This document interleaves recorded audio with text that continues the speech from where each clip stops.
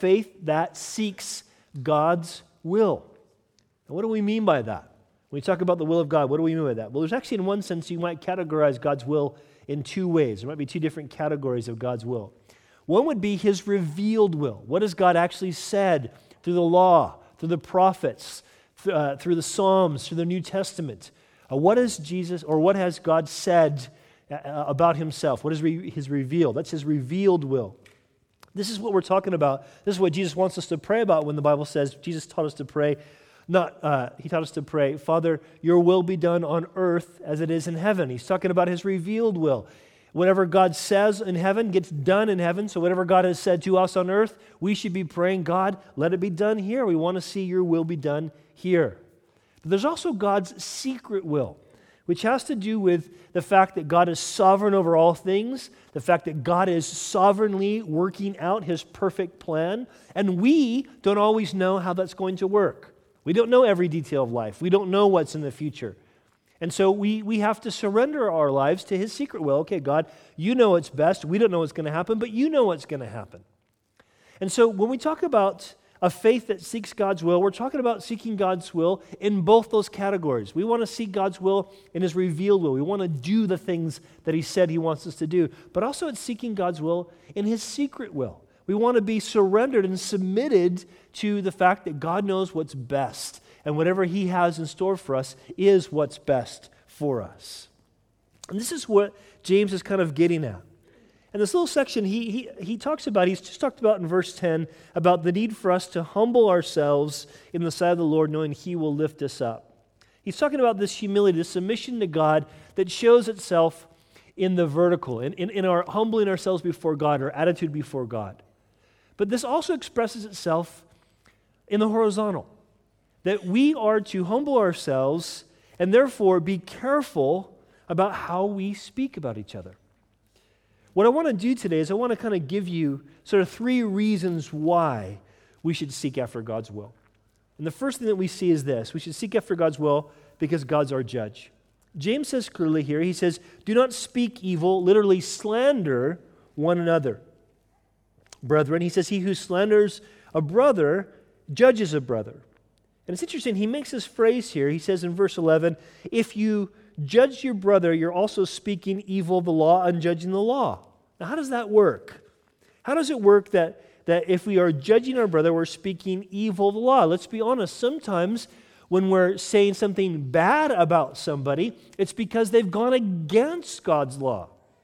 So if we're saying something bad about somebody because they've done something bad, they've gone against God's law, how could that be slandering God's law?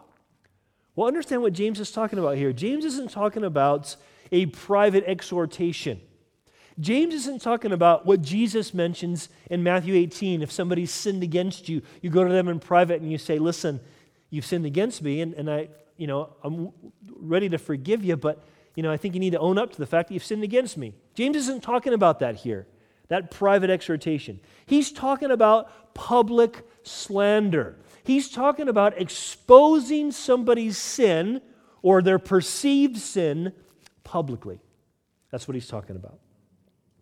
Now, this is something that we have to be really careful about. James has already talked about, hasn't he, about the wickedness of our tongue and about how easy we say things that we shouldn't say. Here he's applying that. He's going back to that theme and he's applying that, saying, listen, you need to make sure that you're not slandering your brethren. Isn't it interesting? He says, don't be slandering one another, your brethren.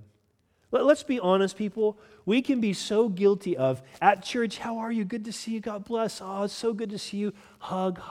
And then you walk away and go, gosh, that guy's an idiot. Or, oh, fine, he hugs me at church, but he doesn't return my phone calls, or whatever the case might be. We are so quick to say things that are bad about other people. And James says this is bad because when you're doing this, it's not just the person that you're sinning against. You're actually sinning against God's law. You're actually putting yourself above God's law. See, what slander does, slander exalts our perspective over God's perspective. See, we see something that we think somebody's done wrong. And we think, hey, they've done wrong. I have a right to talk about that. I have a right to say they've done wrong. But is that what Jesus calls us to do? Is that what God calls us to do? Is that what even the law of God calls us to do. Listen to this, Leviticus chapter 19, the law of God. Here's what it says. God says to his people, you shall not go about as a talebearer, that's someone who kind of reveals secrets, among your people, nor shall you take a stand against the life of your neighbor. I am the Lord, he says. You shall not hate your brother in your heart. You shall surely rebuke your neighbor and not bear sin because of him. You shall not take vengeance, nor bear any grudge against the children of your people, but you shall love your neighbor as yourself. I am the Lord. Do you see this? I mean, we think of Leviticus, we don't think about verses like this, do we? We think about animals being slain and all kinds of ways we're supposed to build some sort of a temple, but we don't think about this. This is the key of the law. This is the tenor of God's law. It's how we treat other people. God says, listen, I don't want you being the kind of people that hold grudges against each other, that slander each other. God says, look, I am the Lord. I am your God. It's how I am that sets the standard of what you should be like. It's not your perspective. No matter how wrong you think the other person is or how sinful you think the other person is, it's not your perspective that matters. It's my perspective. I love the fact, too, that in those verses in Leviticus, God makes it clear, listen, he says, look, you shall surely rebuke your neighbor. Part of loving your neighbor, your brother or sister in Christ, is going to him in private and saying, look, man, this thing, it's got to stop, or you've got to start doing this thing that God would have you do. So this is not about never saying anything that's confrontational or what might be seen to be negative. It's not about, there's never a place where we need to expose each other's sin. This is about, listen, James is about saying, listen, don't be so quick to do that publicly. You should be super slow to ever do that publicly. In fact, Jesus says in Matthew 18 that the sins that we know of other people should never go public unless that person refuses to repent. When you've gone to them in private, when you've gone to them with another brother or sister, and when you've gone to them before the leadership of the church and said, please, brother, please turn from this. And if they refuse to turn, then, and only then, do you go public. You know, we've had a couple situations in the church where we've had to actually remove people from the church, ask them not to come anymore. But those situations didn't happen in a week or two. The first one happened it took 2 years. 2 years of calling somebody to actually repent of their sin, to turn to their sin. And then it took, the second person, it took over a year, 18 months.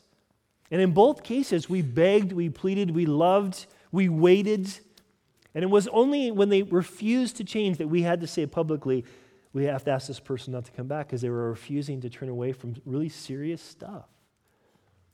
But to slander and to gossip, and it's funny because that's how, in both situations, that's how it started. Someone came to me and said, oh, this person's doing such and such. And I had to say to them, have you gone to that person and talked to them? You see, what James wants us to understand, what the Spirit of God wants us to understand, is that seeking God's will means seeking to love people and recognizing that He's the one who's going to judge us on that standard. He's going to judge us based on whether or not we are seeking to love people. And slandering people isn't loving people. Now, he goes on to say in verse 12, he says, look, there's one lawgiver who is able both to save and to destroy. So who are you to judge another?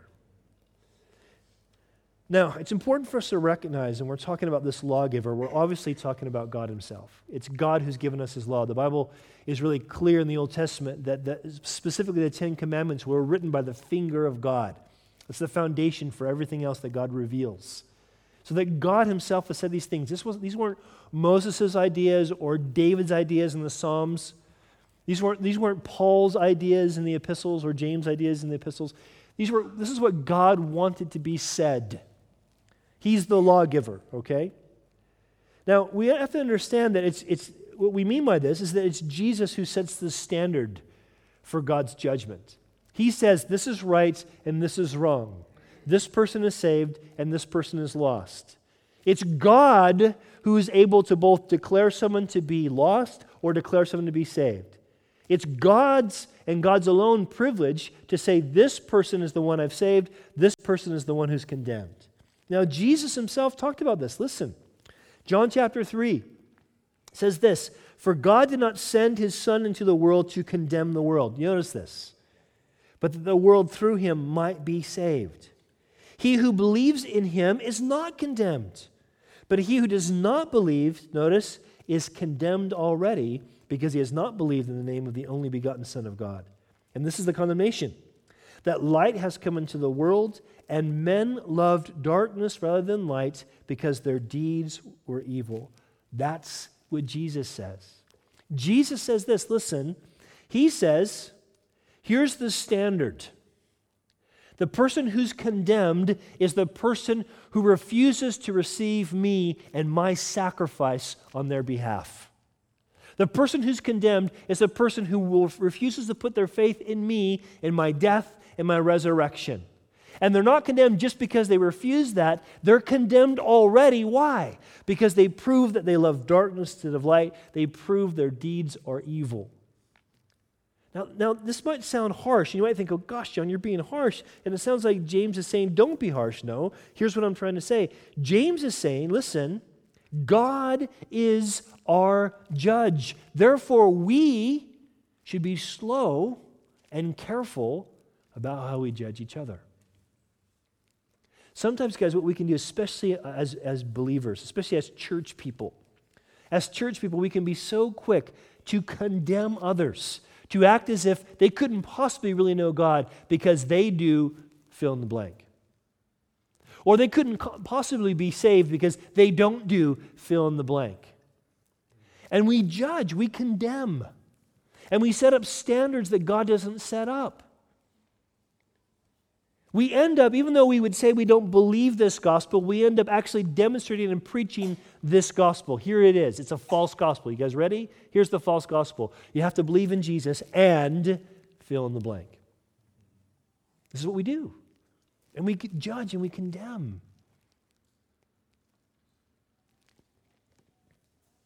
That's not seeking God's will. What God wants us to seek, the will of God, notice Jesus says it. Here's the will of God. God sent his Son. Why? Not to condemn the world, but the world through him might be saved. This is the will of God, that people know that Jesus came to save them. And we don't pronounce condemnation over them unless they say, I don't believe in that Jesus rubbish. And then even then we don't say, well, therefore you're condemned. But we do say to them, listen, that's the only hope any of us have. We say to them, look, I understand what it's like to want to run away from the light, want to push it away because we don't want to be exposed. But here's the reality. We are exposed. We are guilty, and we need Jesus. He's the judge. I'm not judging you. He judges all of us. Now, what about when Jesus says, judge not?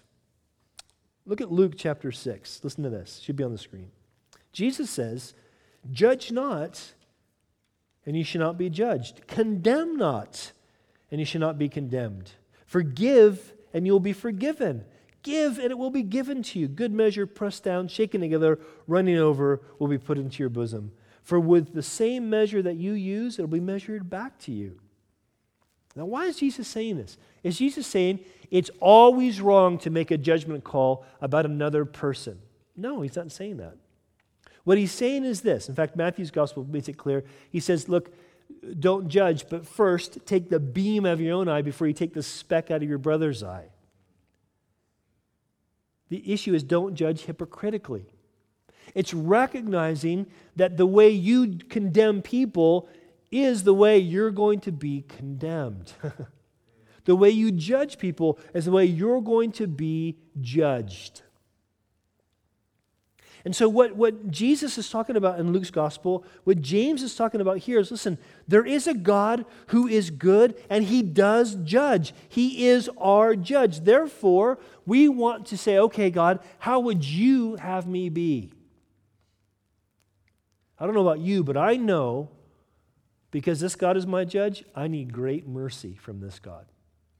Great mercy. In fact, the longer I walk with Jesus, the more I realize, man, I need mercy. He, as the light of the world, shows me more and more how dark I actually am. And I think, man, do I need mercy? Well, listen, our need for mercy should motivate our giving of mercy. This is what James is getting at. James isn't denying that there's sin, there can be sin among God's people, or that people need to be dealt with. He's dealing with people pretty strictly in this epistle, isn't he? What he's saying is this: stop the slandering. Stop the judging. Stop putting yourself above the standard of God and live under the standard of God and point people to the standard of God. He's the judge. That's what he's saying. God's our judge. This is why we want to seek his will. God, what's your will for people? God, we believe you're going to judge all people and that you've provided for all people to be saved in Jesus if they'll put their faith in Jesus. What should that motivate us to do? Condemn them? No. Share Jesus with them. If you see a brother and sister in church and they're blowing in a big way, you know they're doing things. You've seen firsthand they are doing things they shouldn't do. What should you do? Condemn them? No, you should go to them alone and say, man, I'm worried for you. I see that you get stuck in this legalism. It's not good. Or I worry for you. I see that you're stuck in this sin. It's not good. I'm talking to you about it because I want to see you be free. I want to see you know what it's like to walk with Jesus. And if you know what it's like, come on, let's do that together. Not slandering, seeking to save. God's our judge. Because of that, we should seek his will, which is to seek and save that which is lost. So that's one reason. One reason we should seek God's will. He's our judge. Here's another reason, right? Because God alone knows the future. Look at the scenario that James paints here in verse 13. He says, come now, you who say today or tomorrow we will go to such and such a city. We'll spend a year there, we'll buy, we'll sell, we'll make a profit. He says, why would you say that when you don't have any clue what's going to happen tomorrow? Let me be really clear here. James is not discouraging investing or planning or saving or good business practices. That's not what James is saying. The scripture is full, especially the Proverbs are full of wisdom about us needing to save and needing to plan and needing to be good with our resources. So he's not saying not do that. What he's wanting to do here is he's wanting to be clear that, listen, why would you act as if you're in control? Oh, I know what my future holds. I'm going to do this, and this is going to happen. When the truth is, our predictions, even about our own lives, are usually wrong. Have you experienced that? Now, for some of you guys who maybe you students, you might be thinking, well, I don't know what my future holds. I'm scared about that. In fact, I'm afraid it's going to be X, Y, and Z, and you have all this doom and gloom about the future because you're in the middle of, exams, and you're thinking this is too difficult. But you don't know what the future holds. You can't deal with the future. All you can deal with is what's before you. So what we need to understand is God knows the future. So we say, okay, God, what's your will for me? This assignment or this exam or this job situation or this relationship is really difficult. What's it going to lead to? God says, don't worry, I know. I know. Now, we often want God to tell us what it's going to lead to. God, give me the picture. It's going to lead to this. But you know what? God in his grace doesn't tell us what the future is. He doesn't always show us what's going on. If God would have told me 25 years ago, you're going to have 5 children, you're going to sell all that you own, and you're going to move across the pond to England, I would have said, no, I'm not. But he didn't do that. He just, as I prayed, Lord, what's your will? Should I marry this woman? And he said, yes, idiot, marry that woman before she changes her mind. All right, God, should I go into full-time ministry? Yes, this is opportunity to take it. And step by step, he would lead us because we don't know what the future holds. And James, he's talking about these traveling merchants who would, obviously, these weren't wealthy people. These would have been people who sort of have to live by finding new markets to sell their goods in. And so they're that salesman kind of type of person, they're like, oh, okay, we're going to go here. It's going to work this way. And they tend to be quite excited and passionate about what they're doing. And they really want to sell it. And James is saying, man, don't be stupid. You don't know what God's going to do. Don't make your plan separate from God. In fact, look what he says in verse 14, the second part of verse 14. He says, "For what's your life? It's even a vapor that appears for a little time and then vanishes away." Man, again, the older I get, the more I realize how true this is. Life goes by like that. It goes by so fast. I honestly can't believe I'm 47 years old. I'm shocked by that. I could have swore I was 22 yesterday. I have a 23-year-old son. That's shocking. It's amazing how fast life goes. We blink and then it's over. This is what the Scripture says, guys. We need to kind of understand this about our lives. And it says in Psalm 39, verse 5, this is the NIV, it says, "You have made my days a mere handbreadth. The span of my years is as nothing before you. Everyone is but a breath, even those who seem secure." Listen, especially again, you younger people, you think, "Oh, I have plenty of time." You don't. And here's the truth. None of us knows how many days we have left, do we? Now, this isn't bad news. If we are believers, this isn't bad news. If we're Jesus followers, it's not bad news. You know why? Because Paul says this about his life. "For me to live as Christ," how's it end? Come on, finish it for me. To die is gain. We don't care that our life is short. You know why? Because our life is eternal. It's with God. But should this not affect how we plan? He says in verse 15, listen. He says, "Instead, here's what you ought to say. If the Lord wills, we shall do this or that. But now you boast in your arrogance. All such boasting is evil." Now understand what James is condemning. He's condemning our human planning without considering God's sovereignty.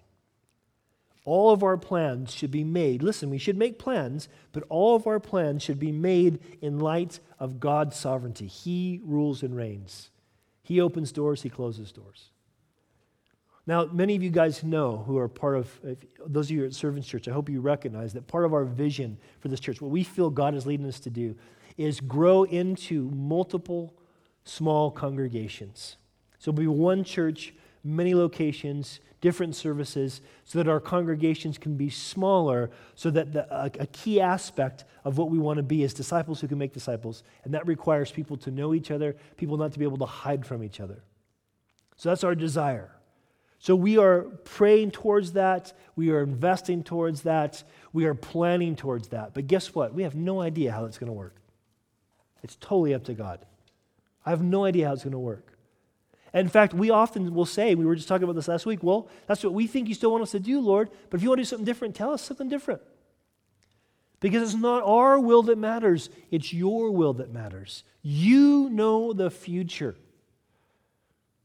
We have no idea what the future holds for us. It could be that God does this radical work of revival in England. Let it be, Lord. And that we don't have a bunch of little churches. We got this huge church because God says, no, I want to bring all these people in so they can hear the word. It could be that we get radical persecution. That as the Christians get more and more marginalized in cultures, it actually gets worse to where we have to go underground. And we don't have small congregations, or we do, but they're like in living rooms, in secret. Who knows? But we make our plans in light of God's sovereignty. We say, God, you know what needs to happen. This is wisdom. Again, Proverbs. James parallels Proverbs, and Proverbs in the New Testament, really. Look what Proverbs says. A wise man fears and departs from evil, but notice, but a fool rages and is self-confident. Everyone tells you, this whole world system tells you, you need to have confidence in yourself. You don't. Because here's what the Bible says. In the fear of the Lord, there's a strong confidence, and his children have a place of refuge. This is the choice that we have to make as believers. Self-confidence, which puts us against God, or strong confidence as we fear God. We're only concerned with his opinion. about the present and about the future. God, what do you want? See, here's what the Scripture says. Proverbs again says, a man's heart plans his way, but the Lord directs his steps. God and God alone knows the future. Here's the good news. When it comes to our ultimate futures, when we are in Christ, we can know what our destiny is. We can know for a fact, according to Romans chapter 8, that we've been predestined to be conformed to the image of Jesus. If you don't want to be like Jesus, you're probably not a Christian. If you don't want to be like Jesus, you probably don't know Jesus. That's not me condemning you. That's just a statement of fact based on Scripture. Because the Bible says, listen, that Jesus saves us so that we can be made like Him, that we might be able to enjoy Him forever. See, the problem is, guys, what we tend to do in modern Western Christianity is we think, yeah, okay, I'm hoping there's something after I die. Life is kind of short. I agree with that. So tell me what I need to do. Oh, say the sinner's prayer? Or make a public confession? Oh, get baptized? Okay, then I'll get to go to heaven. That's what I need to do? Okay, great, I'll do that. Now, see you then, God. The rest of my life is mine. But that's not what the Bible teaches at all. That's not Christianity, not biblical Christianity. Jesus created us. God created us for Himself, which is why you're so unsatisfied with your life unless you live for Him. He created you for Himself. And the reality is, listen, the reality is that God wants us, listen, to understand not only that does He know the future, but the future He has for us is glorious. It's glorious. See, we look at our lives right now and we go, this is difficult. God calls us to do things that are hard. It's not easy to follow Jesus. I have to deny myself. You mean I have to die to myself? That's what He calls us to? That's not easy.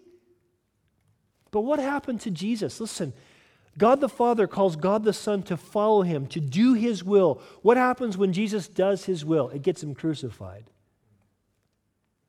And we look at that and we go, I don't know if I want that. If I got to pick up my cross and follow Him, I'm not sure I want that. But we forget what happened after He was crucified. We just celebrated last week, remember? He rose from the dead. God's in the resurrection business. That's our hope. Our hope is not our best life now. Our hope is the resurrection. And we have that hope because the one we hope in, Jesus Christ, has proven that God is trustworthy, that His future for us is good. This is what He means. You guys all have the verse. Probably most of you have this on some plaque or a picture at home. I know my plans for you, says the Lord. Jeremiah 29:11, right? I know my plans for you, says the Lord. Plans of good, not evil, of a future and a hope. You all have that. Do you know the context? The context is Jeremiah saying, you're going to go suffer in Babylon for 70 years, but I know my plans for you, says the Lord.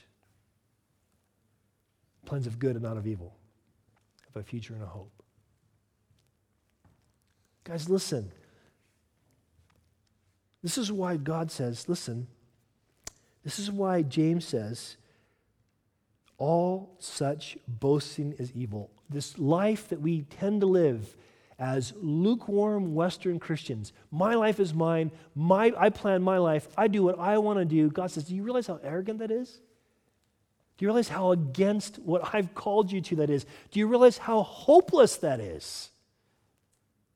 It's not what I called you to. It's not what I saved you for.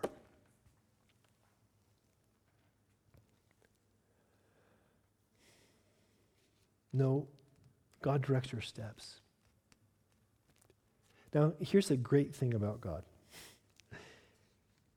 Even when we live this way, even when we think, okay, I'm going to make my plans, I'm going to live my life, when we belong to Jesus, you know what God does? He directs our plans to get us right where He wants us to be. When I was about 26, I had been doing youth ministry for about 4 years and began to have a little bit of success, saw some kids get saved, and the youth group was starting to grow. We had like about 50 kids on a Wednesday night, and I was feeling pretty good about myself.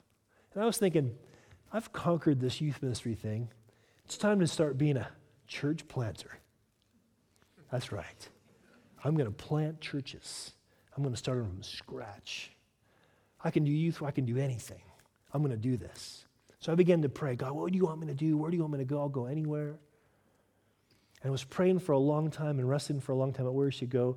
And then you know what? God confirmed through a prophecy that I was actually called to go plant a church. I was called to leave where I was at and to go to this other place and to try to plant a church. And I was like, wow, God's really made it clear. I mean, I cannot deny that God called me to leave that youth ministry position and go plant this church. And guess what happened? I moved to this place in America that was the number one place in America to live economically. Had like a 2% unemployment rate, and it was the best value for money place to live. Beautiful place in North Carolina. We moved to this place, right? Middle of the Bible Belt. Who couldn't plant a church there? Me. Because we went there, and I had to work 2 jobs and plant the church just to make ends meet. And after 2 years, the most we could get is 8 people to show up to a Bible study. And all those people that showed up, 4 of them were students, and they all said, we like the Bible study, but we're happy in our churches. We don't want to switch. And the other 2 couples that wanted their church planted, well, one of the couples left, and the other couples lived an hour away. It was too difficult for them to continue. So after 2 years, I went back to my hometown with my tail between my legs. You see, here's what happened. I thought, I have my plans. I will move to such and such a city, and I will plant a church, and it will grow. And the biggest temptation will be how much success I'm going to have, and hopefully I'll still be able to stay humble. See, that was my plans. But here's God. A man plans his way, but God directs his steps. Here's what God did. God says, no, you need to learn something called humility. You need to fear the pride that is in your heart. So you plan your plans, but because I'm Lord, I'm going to direct your steps. I'm going to break it down. See, guys, here's the reality, right? James says, humble yourself in the sight of the Lord. That's plan A. Humble yourself. God, I want to do what you want to do. Your plans are better than my plans. Your will, not mine, will be done. I'm going to humble myself before you. That's plan A. Here's plan B. Be humiliated. Be broken down so you can't move forward. Which do you want? Plan A or plan B? Because if you belong to Jesus, it's going to be one of those 2. There's no plan C. It's either humble yourself and say, God, I want to seek your will. What do you want from me? You know what's great too? You're not going to miss God's will. You know why? Because it's He who's working in you both to will and to do for His good pleasure. God's going to make sure He gets you where you want to be. Now you can go the long way or you can go the short way. God knows your future. It's a glorious future if you belong to Jesus. Stop planning your own life and start letting the Lord lead. Seek His will. Lastly, last verse. We're almost done. Not only should we seek God's will because God's our judge and because God knows the future, but also, listen, because God reveals what's good. God shows us what good is. Look what He says in verse 17. He says, therefore, to him who knows to do good and doesn't do it, to him it is sin. What's the assumption James is making? You can know what's good. He's making that assumption. Now, we have to understand something, okay? Listen, God defines what's good. It's God who defines what's good. It's interesting, even the sort of origin of the English word good and the origin of the English word God, they're related. They come from the same root. They're connected. God defines what's good first and foremost through His written word. We talked about the revealed will of God through His written word. Listen to how Paul says it in Romans chapter 7 and chapter 12. Paul says the law, that's God's law, is holy, and the commandment is holy and just, notice, and good. Hey, what we read in Leviticus a few minutes ago about loving our neighbors, about not holding a grudge in our heart, is that a good thing or a bad thing? Let's be honest. It's a good thing. Non-believers would say that's a good thing. Paul goes on to say, listen, in Romans chapter 12, he says, I beseech you, therefore, brethren, by the mercies of God, that you present your bodies a living sacrifice, wholly acceptable to God, which is your reasonable service. Do not be conformed to this world, but be transformed by the renewing of your mind. Listen, that you may prove what is that good and acceptable and perfect will of God. Do you understand what Paul's saying in Romans 12? He's saying this, listen, that God's will for your life is good, and you prove it, you demonstrate it when you submit yourself to Him and say, Jesus, you're worthy to be followed. You prove what is good. God defines what's good by what is written. This is why we say, this is why we pray, God, your will be done. I want to follow you. I want to walk in the light. We're not talking about perfection. We're talking about direction. We're talking about facing our God and saying, God, you lead the way, and I'll follow. He also, listen, defines what's good through the incarnate word. Speaking of Jesus. Jesus says, if you remember Mark chapter 10, Jesus says, when a rich ruler comes to Jesus and says, good teacher, what good thing must I do to be saved? Jesus says to him, why do you call me good? There is no one good but one, that is God. Jesus isn't denying that He's God. He's asking this man, do you understand what you mean by good? Because God defines goodness. Look what the Scripture says about Jesus Himself. John's Gospel, you guys probably know this verse. Some of you have this memorized. It says, in the beginning was the Word, and the Word was with God, and the Word was God, and the Word became flesh and dwelt among us. That's Jesus. And we beheld His glory, the glory as of the only begotten of the Father, full of grace and truth. How do we know the glory of God, the unique value of God? How do we know that He is as good as we hope He is? Because of Jesus. Because of the incarnate Word. God has defined goodness. This is why I said earlier, if you don't want to be like Jesus, you probably don't know Him. Who is better than He is? Where else are we going to find that kind of hope? Who else treats us that good? Who else is so faithful, so committed, so true, so loving? We know God's good because of what we see in Jesus. We know God defines goodness because of what God says in His Word and what God's shown us through Jesus. But more than that, listen, He requires good. James says it really clearly. Look, if you know what good is and you don't do it, you know God's good, He should be followed, and you don't do it, what is that? What is that? It's sin. We tend to look at sin this way, don't we? We tend to look at sin as bad things we're doing. And certainly there are bad things we can do. But here's what we don't see as sin. Good things that we don't do. But they're both sin. Guys, listen. Prayerlessness is as much sin as adultery. Lovelessness is as much sin as theft. I'm not saying this. I'm not saying it doesn't matter, therefore, if you haven't prayed, you might as well commit adultery, and if you're not really loving, you might as well steal from people. I'm not saying that at all. What I'm trying to say is this, listen, it is still an offense against God when we ignore what He's given us that's good. When we refuse to do what He calls us to do when it's good. When we don't seek His will. Micah says, He has shown you, O man, what is good, and what does the Lord require of you? To do justly, to love mercy, and to walk humbly with your God. Listen, I'm talking to you guys that are believers. I'm talking to you guys first that are believers, okay? You've already made a public profession of faith in Jesus. You've already come to understand and believe that His death on the cross was enough to pay for your sins, that He's actually risen from the dead and alive today, and that's why God can accept you. You believe that, you understood that. I'm talking to you.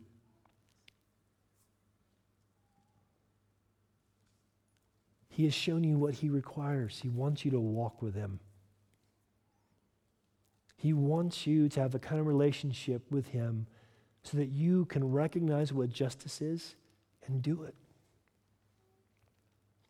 He wants you to have the kind of relationship with him so that you know no matter how often you fall, and if you walk with Jesus, you know how often you fall. That you'll learn to love mercy because God's mercies endure forever. He shows mercy after mercy after mercy.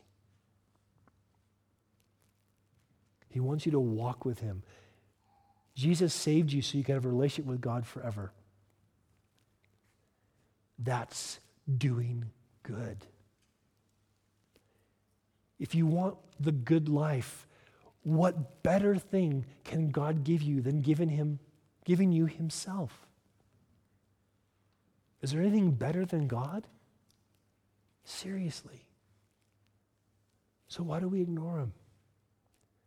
Why do we substitute a real relationship with God for empty, shallow religion? Turn back to God today. Seek him. Seek his will. It's a good will for you. It ends in resurrection. It ends with enjoying him forever. There's not a single person that will face God as a believer that will go, this is it? All that blood, sweat, and tears, and all I get is you? No. The book of Revelation makes it clear. When we see him, we're going to fall on our face, and all the rewards he's given us, we're going to just cast at his feet. Oh God, you're enough. You are my great reward. Seek him. Seek his will. Seek first his kingdom, his righteousness. Everything else will fall into place.